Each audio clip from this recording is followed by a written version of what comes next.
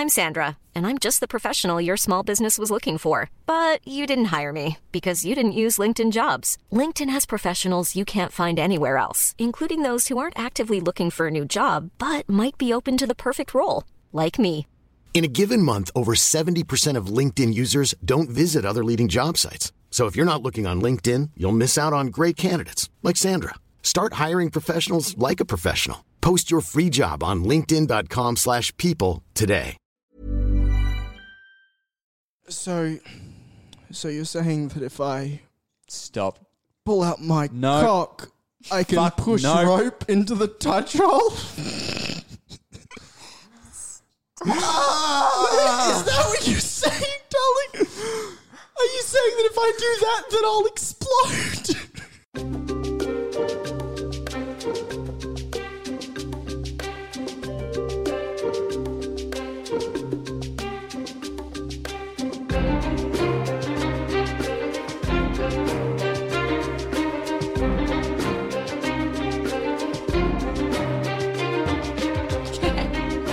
Hello and welcome to Dungeon Deep Dive. It's another episode in our new year.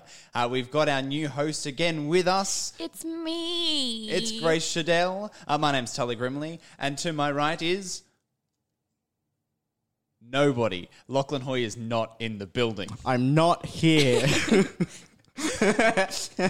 So, in case this is your first episode, we are a fantasy world building podcast where we do a deep dive every week on a different aspect of a fantasy world and take a look at different facets of it. Make sure it's nice and well researched so that you can get the tone of your world right and make every single little thing interesting. Yeah, kind of the overarching kind of premise of the show is just like recognizing that everything that we take for granted as like parts of these settings and as parts of our world, more broadly speaking, were at some point thought of and made by someone for some reason. Like the roads and castles and sewers and whatever didn't just show up. Someone came up with that thing to solve a problem that they were facing. And if you want things to feel like as organic as if you're one of those big world building nerds like I am, then it's good to know those reasons. Or even if you just want to make something little interesting, like, you know, water scarcity. Yeah. Yeah. Now, just right at the top, we'd like to say, as we do every week, but we really do mean it, we're recording here in the Minjin land, which we would know as Brisbane, the traditional land of the Turrbal and Yagara people of Australia. These have always been places of teaching and learning and of storytelling, and we like to continue on in that tradition, and we'd like to pay respects to elders past, present, and emerging. And if you're one of those elders, we would love to hear from you. We'd love to have your perspective on the show and in conversation. Sovereignty was never ceded. Sovereignty was never ceded. And with that, oh Jesus, how do I make a not terrible segue into today's topic of firearms? It's rough. Oof. Yeah. I'm a gentle intro. I'm a gentle Our intro producer here. is just cacking himself in the background. Yeah, I didn't think that one through very well, did we, huh? No, we didn't. Yeah, maybe should have flipped the that the script. banter and the yikes. Anyway, For those listeners, I know we do have a listener, I believe, in was it Poland? I think. Yeah, it's Sweden, I think. Do actually, we? sorry. Yeah, That's insane. yeah, we've got some European listeners. Hello to our Sorry. European listeners. My silence was just because I was baffled. I imagine that everyone that listened to this podcast only listened to it because, like, they could hear out the windows of the podcast studio. yeah, either that or I finally personally harassed them into listening. Yeah. I logged into their phone and I downloaded the app for them. We are listened to in Australia, New Zealand, and Switzerland. Ooh, wow. Hello to all of our Swiss listeners. Our Swiss listener. Our Swiss listener, thank you. Sorry, our Swissners. Our Swiss. Anyway, thank you to you. For those of you who don't know the history behind that, basically, Westerners, as they tended to, European colonizers, killed most of the indigenous population of Australia when they colonized or in the years following. Not in small part using firearms. Yeah. Yeah, it was nasty. Yeah, so yeah, we're going to talk about guns today, and we're going to talk about it in a bit more of an abstract sense, because obviously, like, guns are bad. We can all acknowledge that guns are bad, and in a perfect world, we wouldn't have guns, because you just kill people with them, and that's we pretty can say fucked. that because we don't have a huge contingent of American listeners. Yeah, Jesus. Yeah, I'm every time I hear about America, I'm so thankful to be in a country that has strict gun laws. Just on a side note, and this is probably something I'll take out of the episode itself and put somewhere else, but did you see the new high school that's being built in the United States deliberately using architecture that is reminiscent of cover-based shooters? It has curved hallways and spaces to provide cover in the case of mass shootings. No, but I'm not surprised at all. Oh, wow. Modernity truly is a hellscape, huh? Yeah, and it's literally, we were talking in last episode about the panopticon and how it was briefly mentioned that it's used in schools. They are sacrificing that panopticon, which is, especially in the US, such a huge thing, and replacing it with short sightlines and constant cover. Jesus fucking Christ. That's terrifying. Which is, arguably more terrifying than the idea of constantly being watched. Yeah, one of the most impressive things about humans is how well we adapt to our environment. And I hate the fact that this is just an environment that people have accepted, even though it was one that we built. Like, you shouldn't have to come up with new architecture for your schools. Because there are guns. Yeah, like you made the guns. So we're going to take a look at firearms in the sense of Come how at me, you Second Amendment cucks. Fuck. Can I say that? Can you say cuck? Hey, Zane. You can definitely say cuck. Zane's nodding. You can say cuck. Yeah. You've said worse on here before, I'm sure, right? I mean, I've probably said cunt before. Well, you have well, now. you have now. Sometimes you really just scream, I grew up in North Queensland. Yeah. What can I say? I grew up in North Queensland. Yeah. So we're going to take a look at guns in the sense of how they may be implemented into a fantasy setting. It's not going to be so much your smokeless powder and your modern firearms, more so what you'd find historically and how you're going to bring it in to make it interesting. Yeah. And we're going to just talk about kind of the more gameplay parts of it. Like we were saying, it kind of goes without saying that, like, obviously these things are bad, and we don't need to have, like, disclaimers all through the episode when we're talking about, like, oh, this interesting thing, but guns are bad. Yeah, when I talk about the composition of gunpowder, do not make it. Just don't. Yeah. But, like, just make fireworks with it or something. In a fantasy setting, these are interesting and fun to play with and interesting to, like, look at what you can do with them. In a real world setting, it's horrifying because you know the effects that these have. It's just the whole, like, fiction isn't reality, and it's really best to keep them separate sometimes. Yeah. And look, if you have to have a gun, just make sure that when you pull the trigger, you point the barrel away from friends and family and towards your local tyrant. So with that, Grace, do you want to take us away? I do. So I don't know if this is obvious yet, but I'm less interested in the gameplay and more interested in, like, the Aesthetics. design and the characters. Look. Which, I mean, someone in this room needs to be, to be fair. I have paid so much money to do an art direction course, and I need to use it for something, otherwise that hex debt is wasted.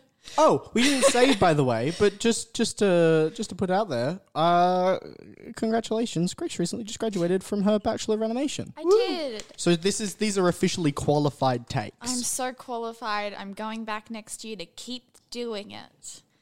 So what I'm looking... Who would do postgrad? Nerds, Tully. Yeah.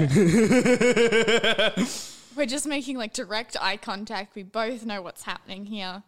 My life is a hellscape. Yeah, look. I'm hoping that I've got a good supervisor. Actually, I lie. I know I've got a good supervisor. I'm sure that he will make it so much easier than it needs to be.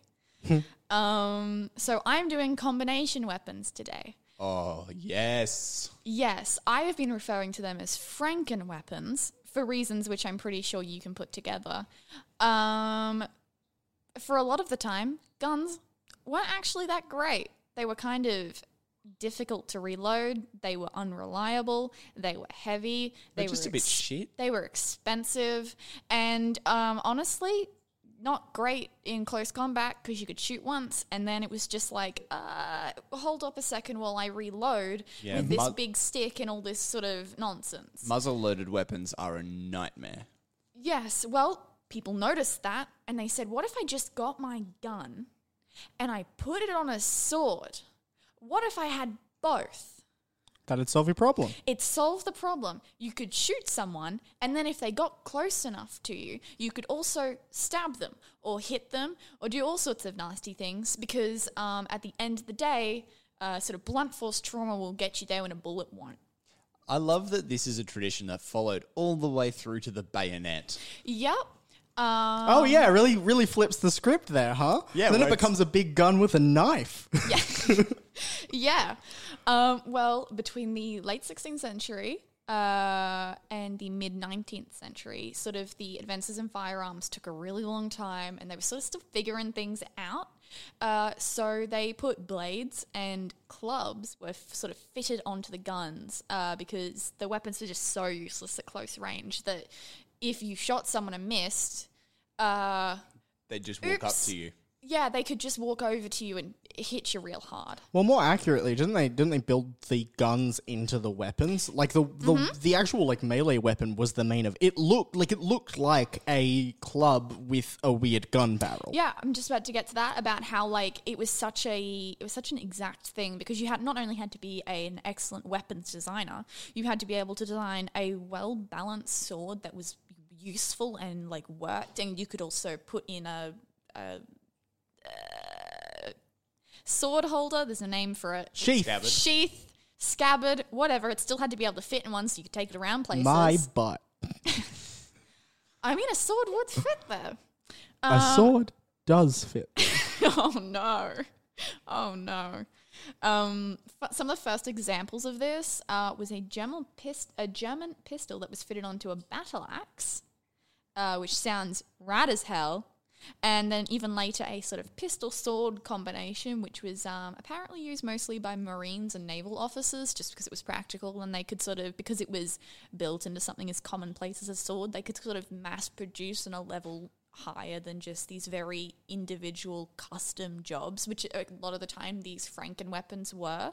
Huh. I wonder if that was...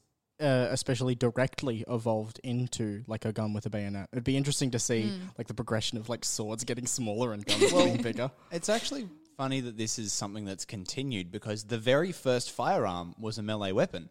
It's actually a Chinese weapon called that we know as the fire lance, and it was a lance that had on the end of it a bamboo tube.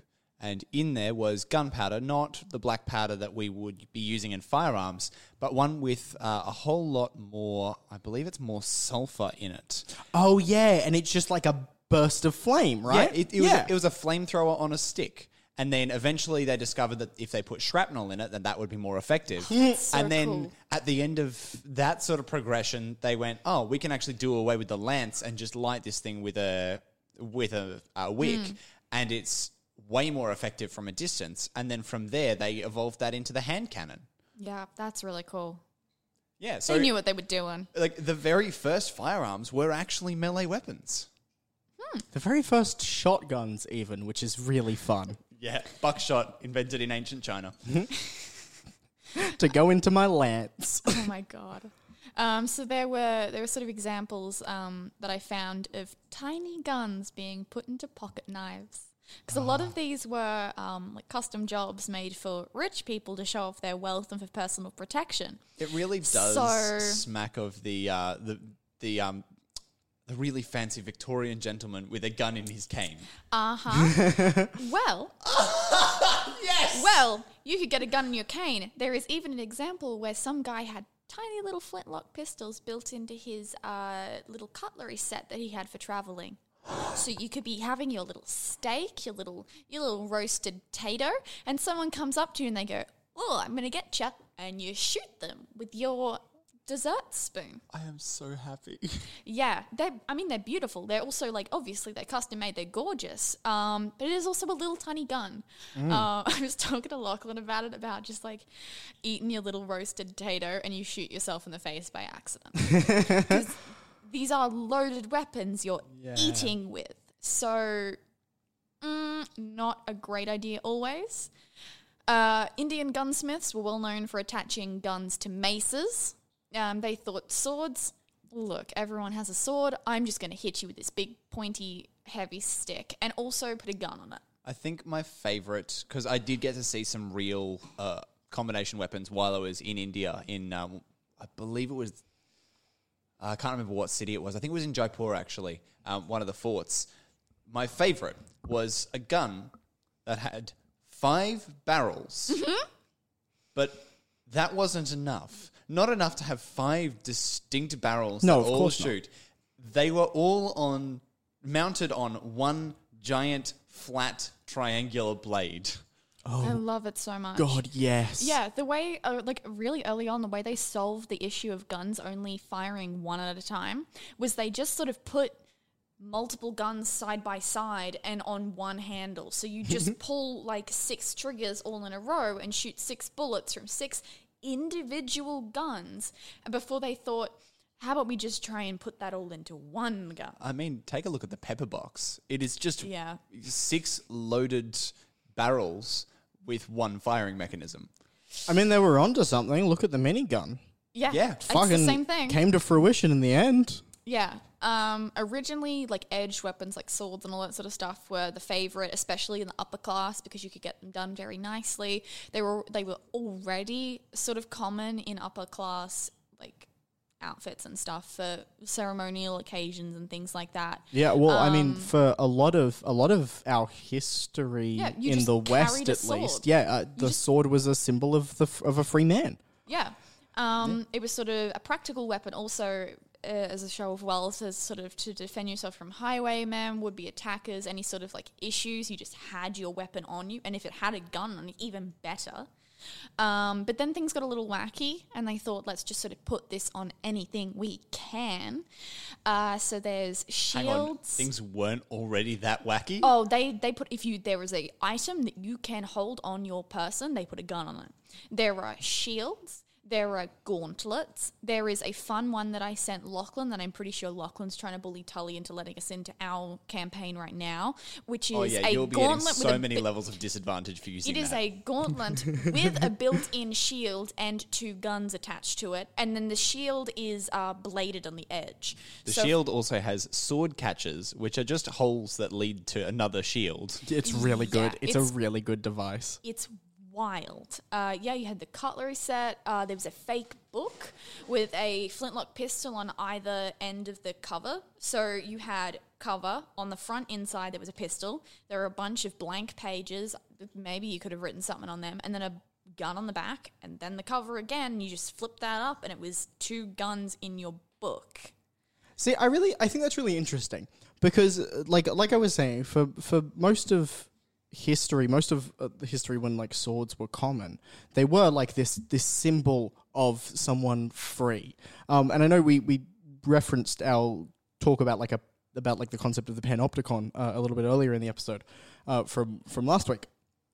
And I think it's really interesting to see the societal shift as you have these very early Franken weapons that are exclusively really overt big melee weapons and stuff, the sort of thing that you would built for someone who's imagining themselves walking over a hill, sword in hand, and everyone sees them for the first time and they're like, oh, a hero, an adventurer. They have a sword and a gun, and it's a big spectacle. And you're this mystery armed person, and you're free and powerful. And then as it transitions to away from that world into a more kind of paranoid society, where instead it was shameful to feel afraid, but it was still everyone was so afraid, so you had to hide it. One of the interesting things about these little hidden pistols and stuff was that if you were a rich woman, that was a sort of weapon that was open to you if you had a husband that was willing. It was sort of one of the first examples of women being able to carry weapons for personal protection, especially, I mean, it was exclusively upper class, and you had to have a really chill husband, but there are a couple of, you had to have a chill husband and a lot of money, but if you had that, then you could get yourself a little hidden gun or a little little flintlock in your parasol or something. That's fun. It was just interesting because it also opened this up. If you were hiding weapons and you didn't want to be seen with one, I mean, you could get what you wanted and no one would notice until they attacked you, and by then it's too late. Yeah, because like as weapons, as overt weapons kind of became less common, it would have been like really suspicious for anyone other than like the like authorities to be carrying weapons around.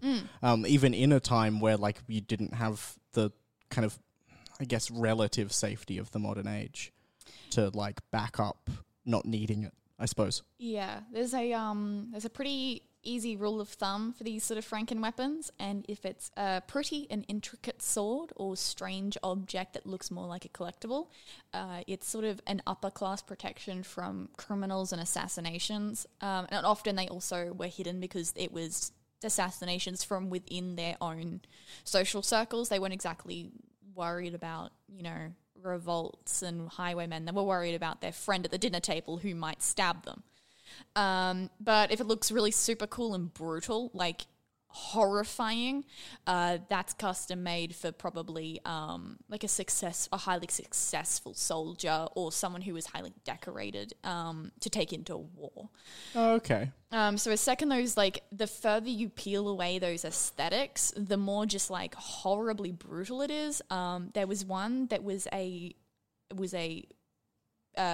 gun attached to a sword, and the sword would sort of scissor out, and you pulled a handle. So you would shoot someone, you would stab them, and then you'd pull your little handle, and your sword would open like a pair of scissors. Oh, but like in reverse. Yeah, so you could just cut them right open. Yeah. Oh boy. Yeah, it's like when you put when you're cooking dinner and you put a pair of tongs inside the meat to check if it's cooked properly, but it just sort of rips through the whole thing. So what I'm getting from this is if it looks like it belongs in Assassin's Creed, it belongs to a nobleman. Yeah. If it looks like it belongs in Painkiller, it belongs to a soldier. Yeah, basically. What's interesting is that this sort of died down for a really long time. This was really the era of when they were still getting a hang of guns, when guns weren't necessarily still the weapon of choice, because they had better options. Yeah. And as guns got better and better, then they just went, "Oh, we'll just use a gun. Who cares?" Yeah, like the novelty uses of guns during like the era of knights kind of thing. Yeah.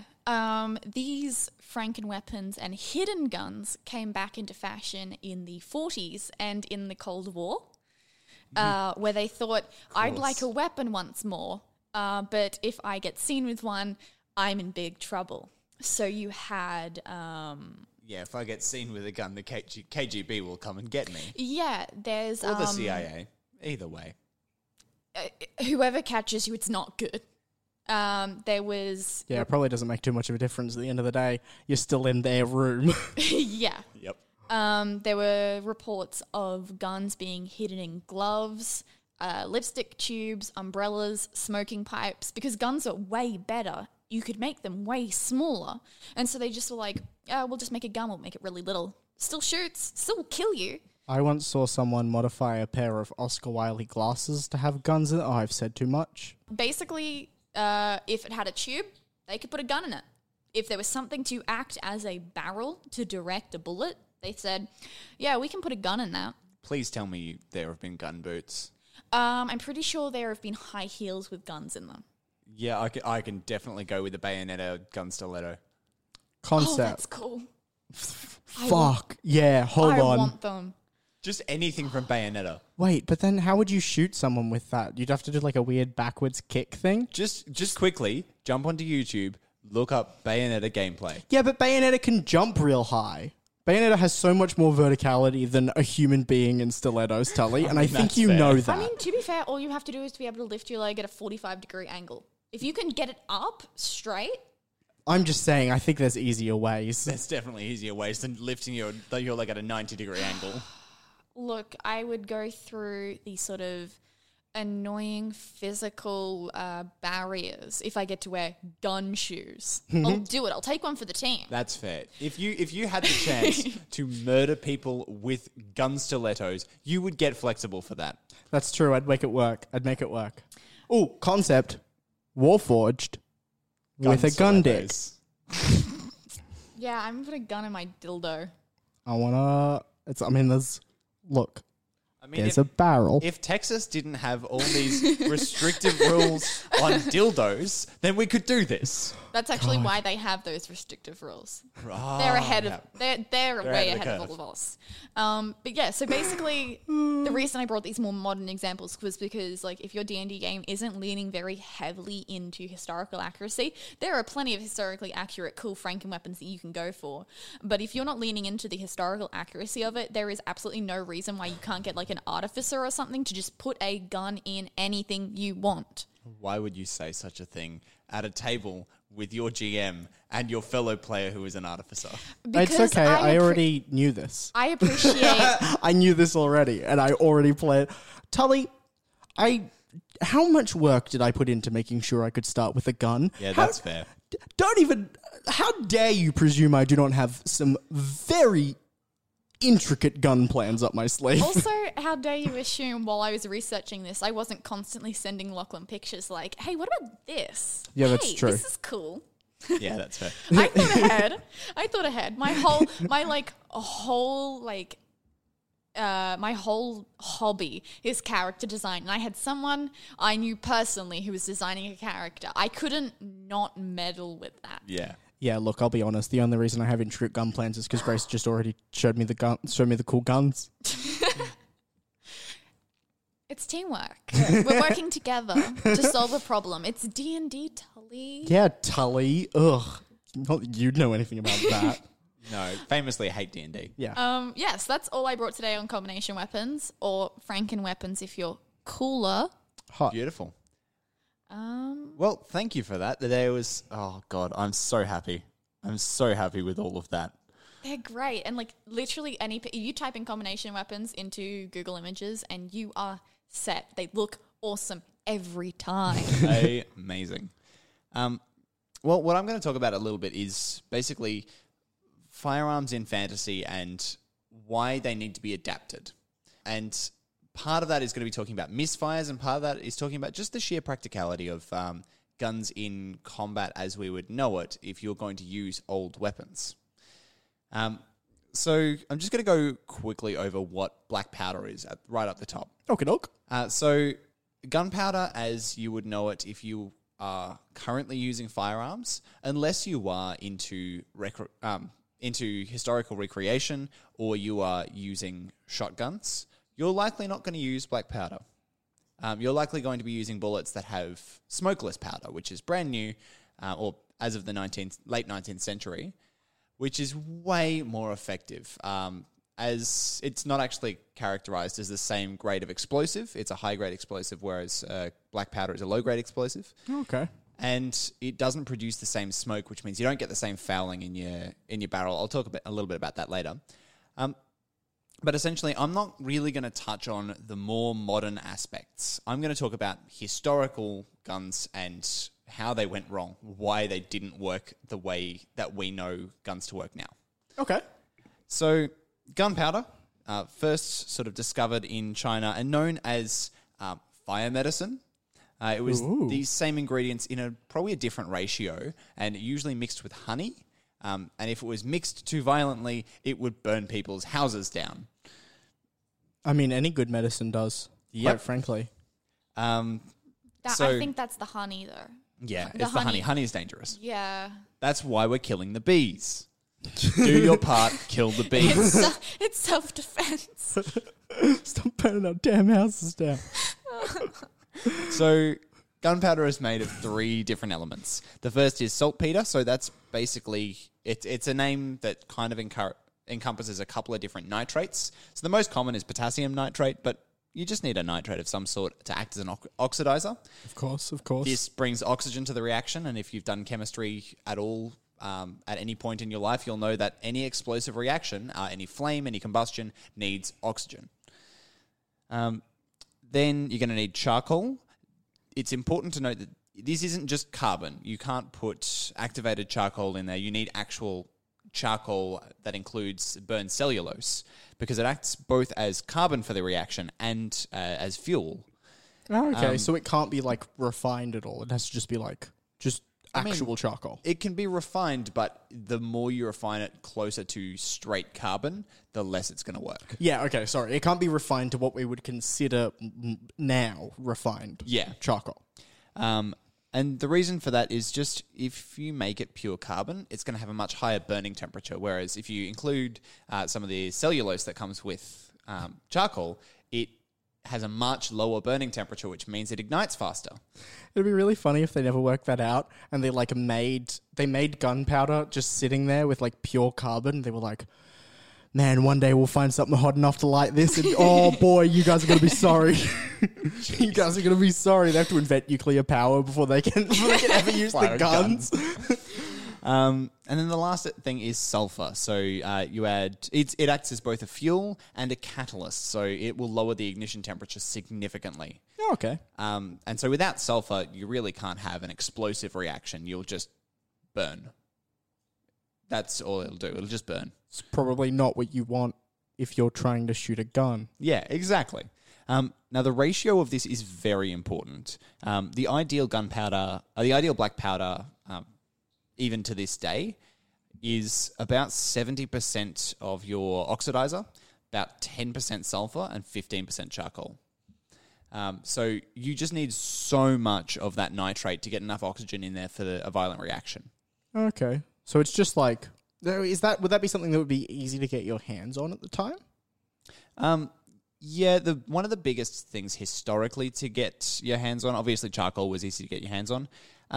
Really depending on where you were in the world and what era, it was the sulfur or the saltpeter. Saltpeter was nitrates, occur naturally quite a lot, and you're going to find them fairly easily. It's just up to refining them. Okay. Whereas sulfur was a little hard to find in a refinable source, but fairly easy to turn into crystals. People would just find smelly water and let it crystallize. Oh, okay. Yeah, I mean, there's a little more to it than that, but essentially that's the process. Yeah, well, I mean, I guess sulfur's pretty easy to spot when you're around it. Yeah, exactly. Is there a difference in how powerful a gunpowder is depending on which nitrate you use? Or does that affect anything at all? I didn't look too far into it because just the most common one is potassium nitrate. That's fair. I would assume they do have different reactions. Yeah, I mean, if that's what's causing most of the oxidization, then I imagine it's probably very dependent on the type of nitrate you have. Yeah. But I guess if the most common is being used, that's probably one that is effectively powerful. Exactly, and that's the one that's used the most often. But yeah, it's just if you screw up this ratio at all, if you include less saltpeter, less of your nitrate, then it creates just an incendiary. It just is fire because it needs oxygen before it does anything, so it spreads out and fireballs. So, like, best case, it does nothing. Worst case, your hand's on fire. Yeah, pretty much. Cool. Sounds fun. If you include less sulfur, you raise the ignition temperature, so you need a much hotter spark to start the ignition. Mm-hmm. And generally, that'll come in the form of a flash in the pan. So your flash pan, your ignition thing, that will ignite, but your actual explosive force won't. Oh, Great. That's what I want when I'm firing my gun in the heat of a moment, is for it to not fire. Yeah. And then less charcoal, just it provides less fuel, so there's less explosive force. And this is why they decided to put knives on their guns. Yeah. Because it did this, you know what? Probably pretty frequently. Oh, there are more issues. So here are some of the issues that you can face with gunpowder. The first is separation of ingredients during transport, because every single ingredient has a separate specific gravity. So if it gets jostled around too much and doesn't explode, it will just separate out into 3 different piles. So you've got on the bottom of your barrel one of your ingredients, in the middle another, and on the top another. And none of them work without each other. Which is great for a reaction. So I mean, it's probably, in terms of transport, a smarter move. Yeah, but it just means that once you get to the front lines, you've got to have somebody mixing gunpowder on the front lines. That seems like a good idea. I don't see any issue with being right on the front lines of a gunfight with a big barrel of gunpowder right in front of you. It seems like a really good idea. I mean, that way you can get all the gunpowder to the guns. That's where the guns are, Tully. I think it's a really good idea to be under fire from guns while mixing gunpowder that requires exact amounts in order to be effective. What I love is being under pressure and told to do something precisely, otherwise people will die. Famously, high pressure and attention to detail do work well together. Honestly, it's probably easier to stop the whole process instead of like shooting the person that's mixing the gunpowder. Just shoot near them enough that they get spooked and like jostle it, and it just explodes. So one of the other issues is that because all the ingredients were fairly fine, the fine powder reduced the amount of oxygen that's present when the reaction starts, which means that fine powder. Which means that the results are pretty unpredictable. So if it's packed in too tightly, then it might just burn slowly because there's not enough oxygen. It's like making an espresso. You got to get the right tension. Yeah, and if you don't tamp it down hard enough, the beginning of the reaction can start blowing away the rest of the gunpowder, which means you get a much slower reaction over a larger space, and then it doesn't do anything. I can't believe that we used guns to the point where we have what we do today. This is like... Yeah, right? Humans are very clever, but we're also exceptionally stupid. And I can't believe that we had all of these problems and we still went, I'm going to keep it this one. Well, we were so determined. We really wanted to shoot people. We fixed these two issues with a process called wet grinding. And essentially what happened was we added distilled spirits. Tully, I know what wet grinding is. We all know what wet grinding is. You can move on. The look we both gave Tully when he said those words was identical. We both had the same sort of process of grief. Anyway, so when we dry hump our powder... when we wet hump our powder. Thank you, So essentially wet grinding is when you add distilled spirits to the mixture so that you're it still forms like fully a clothed, paste. but you're very wet. That's what the Mormons do.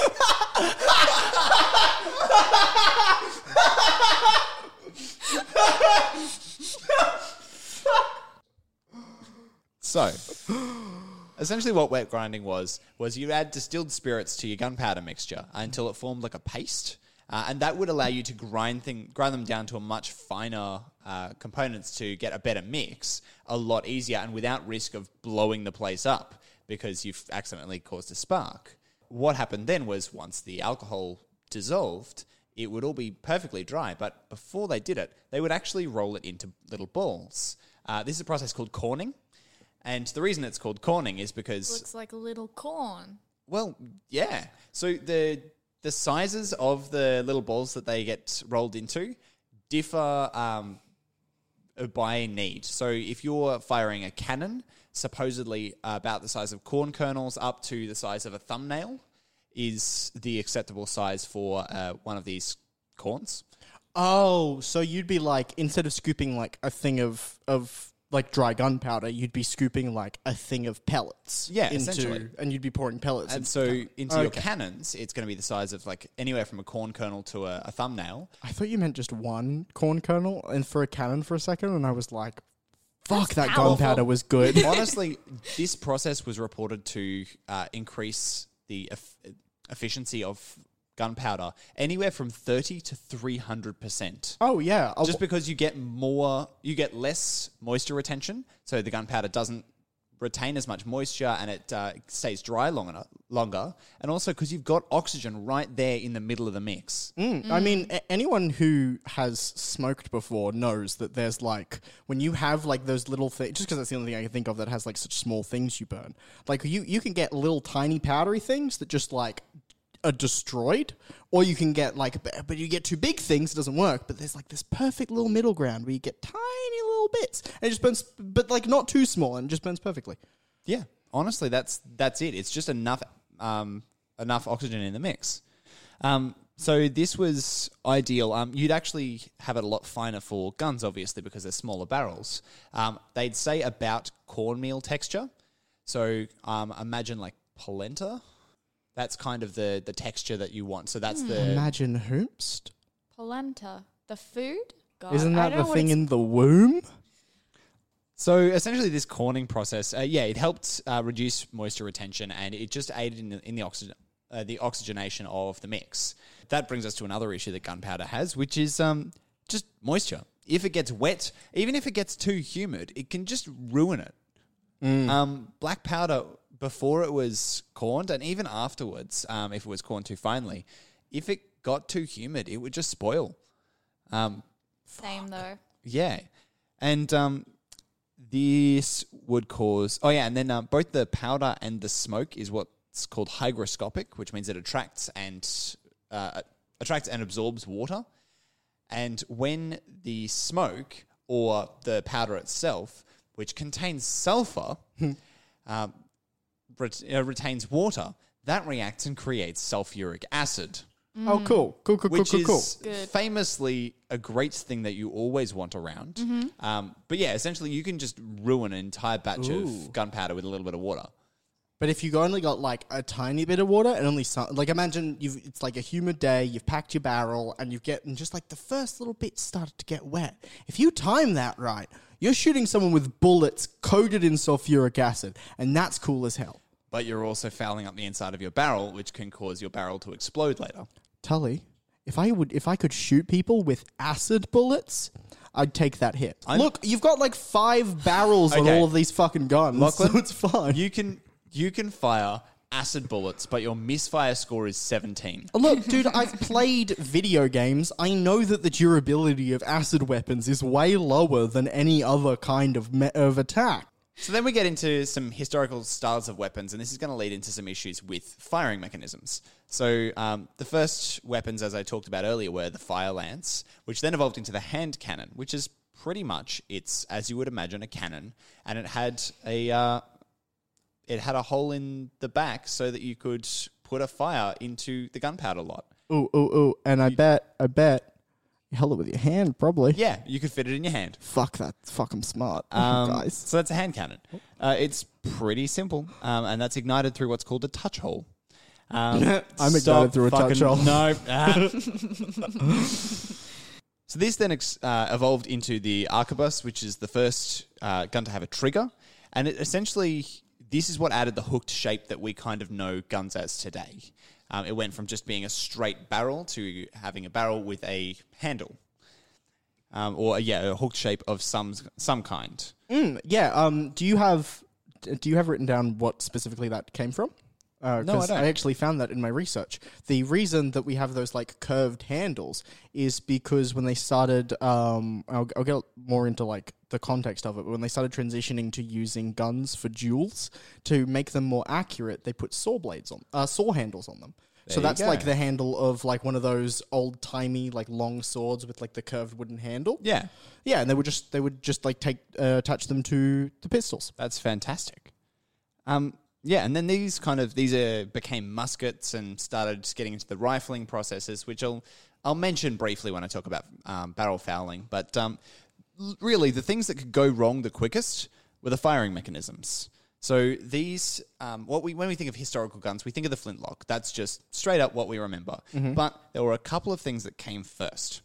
That is the matchlock is the initial one.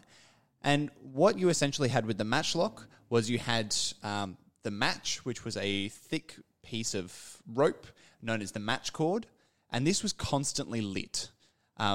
It was just a constantly lit rope. That seems foolish. It certainly was fun.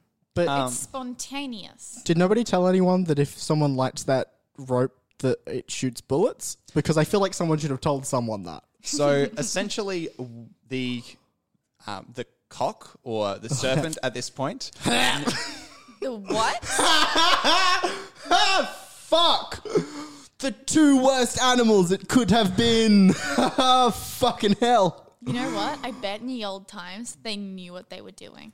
Guns really do just be Swords do too, huh? Huh. Everything really is just phallic imagery in the end of the day. What we would know currently as the hammer, or was known at this point as the serpentine, and that would hold Or the on cock. Please continue. or the cock, and that would hold to the lit match cord. Then what you would have to do is manually open the hatch to the touch hole. Manually open that. After you've loaded your gunpowder in, and then your musket ball and then your wadding. You would open that up and then you would pull the trigger, which would pull the match to the touch hole and ignite the fuck up. So you're saying that if I Stop. pull out my No. cock, I can Fuck push no. rope into the touch hole? Is that what you're saying, darling? Are you saying that if I do that, then I'll explode? I was really proud to show my family my fun new project I'm working on, but I can't. Okay, I've figured out what the final thing will be, and it's just going to be a supercut of all the innuendo from this episode. Everything I cut from this episode gets released Yeah, that's really good. on Christmas. Well, don't cut it from this episode. Just put it in without... Just edit it to a point where it's completely contextless, so it's still funny in the episode, but it's a good hiatus thing. Yeah, and that's going to release on Christmas Day, Oh, good. Happy Wait, Christmas! what day of the week is that? a Wednesday. Oh, That's yeah. when we release. Yeah. Okay, that's fine then. Anyway, so the problem with this, as you may have gathered, is if you reload this too quick, you can just blow yourself up with the lit match cord that is there. It's just constantly lit. Also, if you're walking around at night, if you are a sentry or if you are watching out, people can see where you are because your gun is on fire. It's crazy too, because it's called the match cord, but nobody just took some matches to light it when they needed it. Well, that's the thing. The matches, as we know them, are coated in the nitrate, in the oxidizer, and so that's where matches came from, was from these match cords. It was just a wick. Excellent. Yeah. The world's most dangerous candle. Yep. wonder So if you could get when it people scented. realized that this was maybe a little bit fucked, they then developed what's called the snap lock. Now, this is the precursor to the flintlock pistol. This is what you would probably recognize it, and if you saw it in action, unless you knew what you were looking for, you probably wouldn't be able to tell the difference. But there are some important differences between the snap lock and the snap hands, and then the later development, which was the flintlock. Mm-hmm. So And what are those? essentially, the things they have in common is that the piece of flint is held in the jaws of the hammer, or as they would be known, the cock. Mm-hmm. Mm-hmm. You would then manually open, in the snap lock and the snap hands, you would manually open the flash pan, which is, don't think I've properly explained what a flash pan is, actually. It is a small trail of gunpowder that leads into the gunpowder behind the bullet. Okay. Yeah. So you would manually open the flash pan, and then you would release the trigger, which released the spring that let the hammer fall down onto what's called the frizzen. The flint on the frizzen would create a spark, which would fly into the flash pan, which would ignite the powder in the flash pan, which would then ignite the powder behind the bullet. Okay. So it's the same as... It goes click, strike, spark, bang. It's really just kind of a regular gun, except they didn't think to put it in a case and they just poured the powder in. Yeah. So it was stupid. So then the next thing along is the flintlock, which had a very key safety thing that got added to it, which is just like the last two, the flint would strike against the frizzen, which would then ignite the flash pan. But in this one, once the frizzen was struck, the frizzen would move out of the way, which opened automatically the flash pan. So you didn't have to open it with your fingers before firing. It would happen during the firing process. That would definitely help. Yeah. So a flash in the pan, which is essentially where Oh! the flash pan would go off, but it wouldn't make it to the actual gunpowder in the barrel. Okay. Which I'll talk about that as a failure in a sec. But they would happen less often with a flintlock. Still quite a lot. Still happened a lot, but just not quite as much. And then there's the wheel lock, which is just the most steampunk weapon ever. Essentially, it's the same technology as a combination of a flintlock pistol and a Zippo lighter. Yes. Yeah. Fuck, that's cool. And essentially, instead of pulling back the cock, which had the flint in it, and that striking a frizzen, it would instead, you would draw back a essentially a toothed piece which would rotate a wheel. And then when the spring was let go, it would drive that wheel back up against a flint, which would set off a series of sparks while opening the flash pan automatically and set off the flash pan. And it was just like setting off a Zippo lighter instead of pulling the trigger, instead of striking a flint. Huh. That's cool. Yeah. Which also reminds me, Zippo lighters are cool as hell, huh? Yeah. Just flip that bad boy open and you just got fire. Now, the only real issue with the wheel lock compared to the flintlock is that like they were about as reliable as each other. It's just that the wheel lock was invented earlier, but also required a whole lot more machining. It was really hard to make because they were so complex. It's probably also just like a little bit more awkward to use, to be like folding it around rather than like just doing the... Not particularly, because it was still just pull the trigger and the spring would do the flipping for you. Oh, so it was like you weren't doing anything different. It was just the internal mechanism was different. Oh, okay. I'd highly recommend checking out a photo of the inside of a wheel lock rifle because they are so fascinating and I still can't really decipher it without somebody labeling all the pieces. So it was really just the same thing. The flintlock was just the same thing as the wheel lock, but easier to use. Yeah, it was a simpler mechanism. Or at least easier to like make and repair. Yeah, pretty much. Huh. And so this is where I get into issues with misfires and safety issues, which is the flash in the pan. As I've said, it's when the flash pan goes off, but the powder behind the bullet doesn't. It's extremely dangerous because if you get a flash in the pan and then you just go, oh, it didn't work, let's reload that. Then There you're looking could down the still barrel. be an ember in there. Mm-hmm. So you could get a late ignition, or you could reload the flash pan into an ember. It's just the chances of blowing yourself up are way too high. It's like that thing you see in cartoons where like someone will like turn off a hose until someone looks into it, but just like so much more horrifying. Yeah. Then there's, obviously the issues with the powder, moisture separation, lack of oxygen. Accidental ignition will happen quite a lot with, embers remaining in the barrel. So even after you fired it successfully, you could still have embers in your barrel. That's very possible. Then there's... So even if it works, you're still in for a fun surprise, like a good percentage of the time. Yeah. Guns are such a bad idea. Why did we do this? Then there's the shouldn't have. accidental frizzen strike. It really is just a horrible testament to just the failings of modern society. Yep. That we were so determined to use these things, no matter that we got to the point that we're at. That's really fucked that we even wanted to. And then there's... here's actually a fun side note, or no, not so fun side note. Do you know what the origin of volleys of gunfire come from?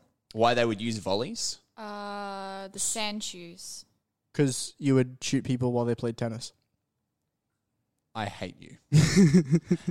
But yeah, like the reasoning behind volleys of gunfire was actually because while they were accurate, you didn't want to be striking sparks while somebody's reloading. That was so that everybody fired at the same time, and then you could get a period where you just all reloaded without having sparks flying.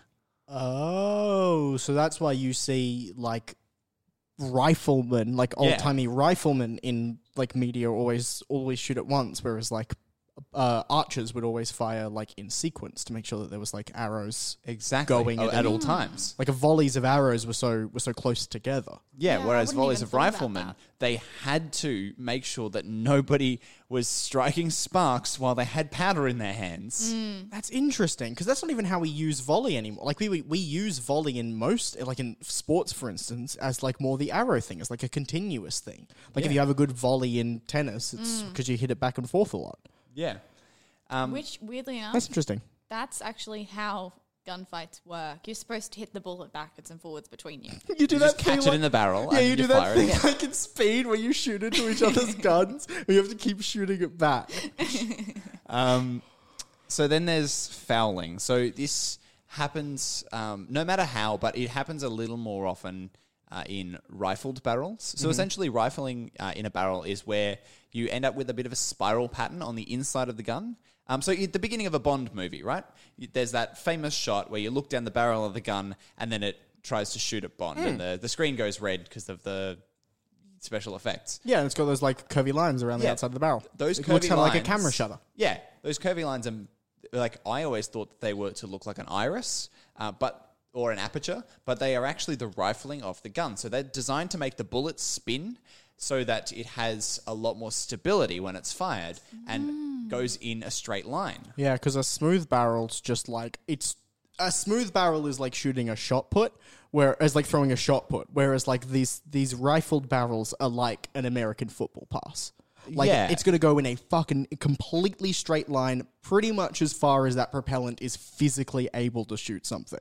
Yeah. It's like I'll talk about it a bit later, but there was some. It led to some really interesting views about rifling in terms of like dueling and stuff, and like some people thought it was like really unsporting. It was like, you gotta let God has to have to say.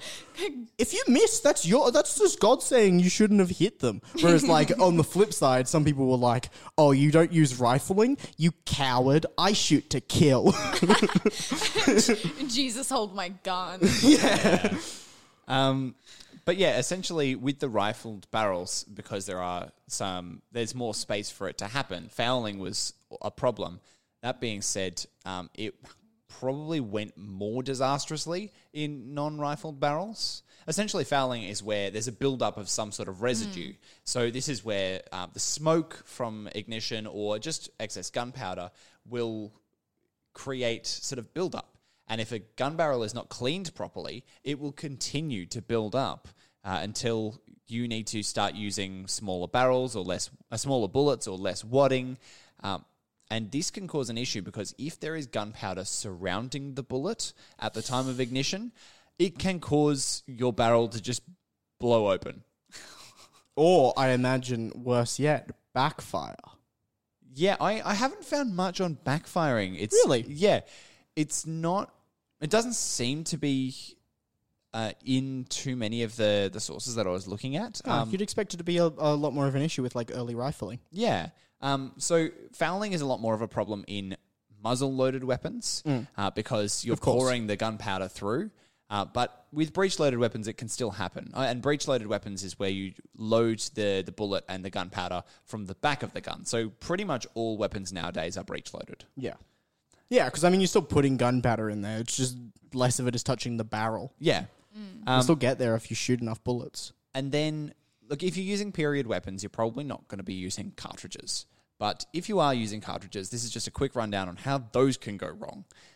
So cartridges essentially, rather than putting in your gunpowder and then putting in your bullet and your wadding, you would just have that all in one neat, handy package. This pretty much only ever happened in breech-loaded weapons because, I mean, it was really impractical to do it otherwise. Yeah, and that's why you see when you see like bullets. That's why you see the separated casings. Yeah, of, the casings of bullets coming out of the gun. And why like bullets after they've been shot are so much smaller than the thing you put in, because all of that stuff is like all of that like flash pan and all of the It's just all in one piece. The different components and stuff are all built in behind the bullet. Look, this is really showing my origins, but there are several TV shows where you can see people building like custom-made bullets, where you can watch them sort of put the bullet and the casing and all this sort of stuff together, because like you can just build a bullet. It's all separate pieces you can put together. Someone had to make them.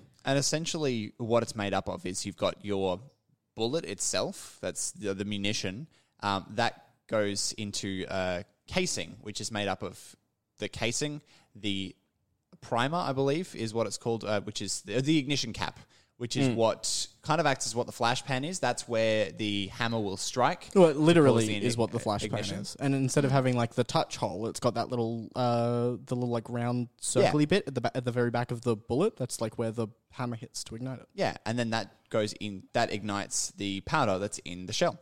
And that's all it is. It's a lot more stable too, because you can set up a thing that will only, as long as the bullet isn't like too damaged, will only have those things touch each other Yeah. when the force of the hammer knocks them like out of place. Yeah, it's a lot more stable. That being said, here are some ways that they can fuck up, which is a case head separation, which is where the cartridge just splits in two. This happens more so when a cartridge has been reloaded a couple of times. So if you've loaded it, unloaded it, loaded it, unloaded it, it can wear down the connection of where the bullet is from the casing. And so instead of it firing the bullet, it can just split open, which obstructs your barrel. And if you try and fire again or do anything too fancy, it can ruin your barrel. It's like when my cats are at the door and they keep coming in and out and I keep having to get up to shut the door behind them and I split in two. So then potentially you can have a dud, which as it sounds is when the primer goes off, if the ignition cap goes off, but the ammo itself doesn't. The powder itself doesn't go off, which basically is a huge problem because it could be a delayed ignition. It could potentially just go off at any moment. You've got to deal with it real carefully. And you just don't know until eventually it's got to the point where it's so unlikely that it's a late ignition that you can safely deal with it. God. Yeah. So you really just have to kind of put the gun down for a while. It's like when my Put your faith in a higher power for a second. So then there's a hang fire, which is what happens if a dud isn't really a dud. That's where the ignition cap goes off, but it does actually go off later. And these kill people. These kill people a lot. That's where if people go to unload it, it can just pop. Or if you're smart and you hold on to the gun for a sec, it can actually fire properly just later than you expected. Guns are so fucking dumb. That's Yep. so stupid. Why is that what we do war with? That's so dumb. And then there's squibs, which are when not even the ignition cap goes off. It just doesn't do anything. Dude, imagine if like swords pulled this bullshit. If you like went to swing a sword at someone and you hit them, you did all the sword things. Your sword's in perfect condition and you swing and you hit him with the sword and it just doesn't cut him. And it's just like, fuck, I guess swords just do that sometimes. Or it cuts them, but like a little bit after you swung at them, like some weird video game lag. Or like you go to swing it, it's literally... Some of these things are literally like if you went to go swing at someone and instead of the injury appearing on them, it just like cut you open instead. And it's like, but fucking hit him! Yeah. But then that's guns! Yep. And so that's misfires for you. Those are different ways that your gun can fuck right up. Also, I mentioned that moisture in your powder can cause sulfuric acid, which means it can eat away the inside of your gun barrel. That also causes the barrel to explode if you that's good. if you load your weapon incorrectly. That's Not so good. much with modern cartridges, but definitely if you're muzzle loading or if you're loading with just regular black powder. That's really fun. Yeah. Fun. Then there's... look, I think it's worth saying somewhere here, it is really impractical to have realistic guns in your setting. Because let's face it, a gun, any time up until probably about 60, 70 years ago, could only fire, or maybe 100 years ago, could only really fire 3-4 times a minute. When you're dealing with D&D, you've got 10 rounds a minute. A fighter can swing a sword at you 40 times in that period of time. Actually, 2 action surges, 48 times in that minute. Yeah, old-timey guns really only won out in the fights because the people that were shooting them were really far away. Yeah. So essentially what you got to do is you've got to balance these things, make them a little less deadly when they do hit, but also make them a little quicker to reload and a little easier to hit. And you can balance some of these things out by doing things like fun misfire stuff or taking an action to reload or, stuff like that. Realistically, though, a lot of this stuff is just going to detract if you try and do it as per realism. And it's a fantasy world. Do what you want. Have different advances at different times. Come up with magic solutions. You can do what you want. It's an imaginary game. You're playing pretend. Yeah, like, as much as guns were a really, or obviously like a revolutionary technology, Man, they're fucked. and the use of them would have just been stressful and frustrating and difficult. Like, yeah, it makes sense if everyone you're fighting only has a sword so you can shoot at them a bunch before they run over to you. But in any other situation, like, guns back then were just fucking dumb. Could you imagine being like a middle-aged guy when guns start coming in? You're like, kids these days don't know how to swing a sword. All they do is shoot guns and blow themselves up. But honestly, there is no other weapon as likely to damage its user. Yeah, it's absolutely crazy. Like, even munitions, you like explosives, you just get them away from you and you're fine. Yeah, just get a big fuse. We worked that one out ages ago. We got that one on lock.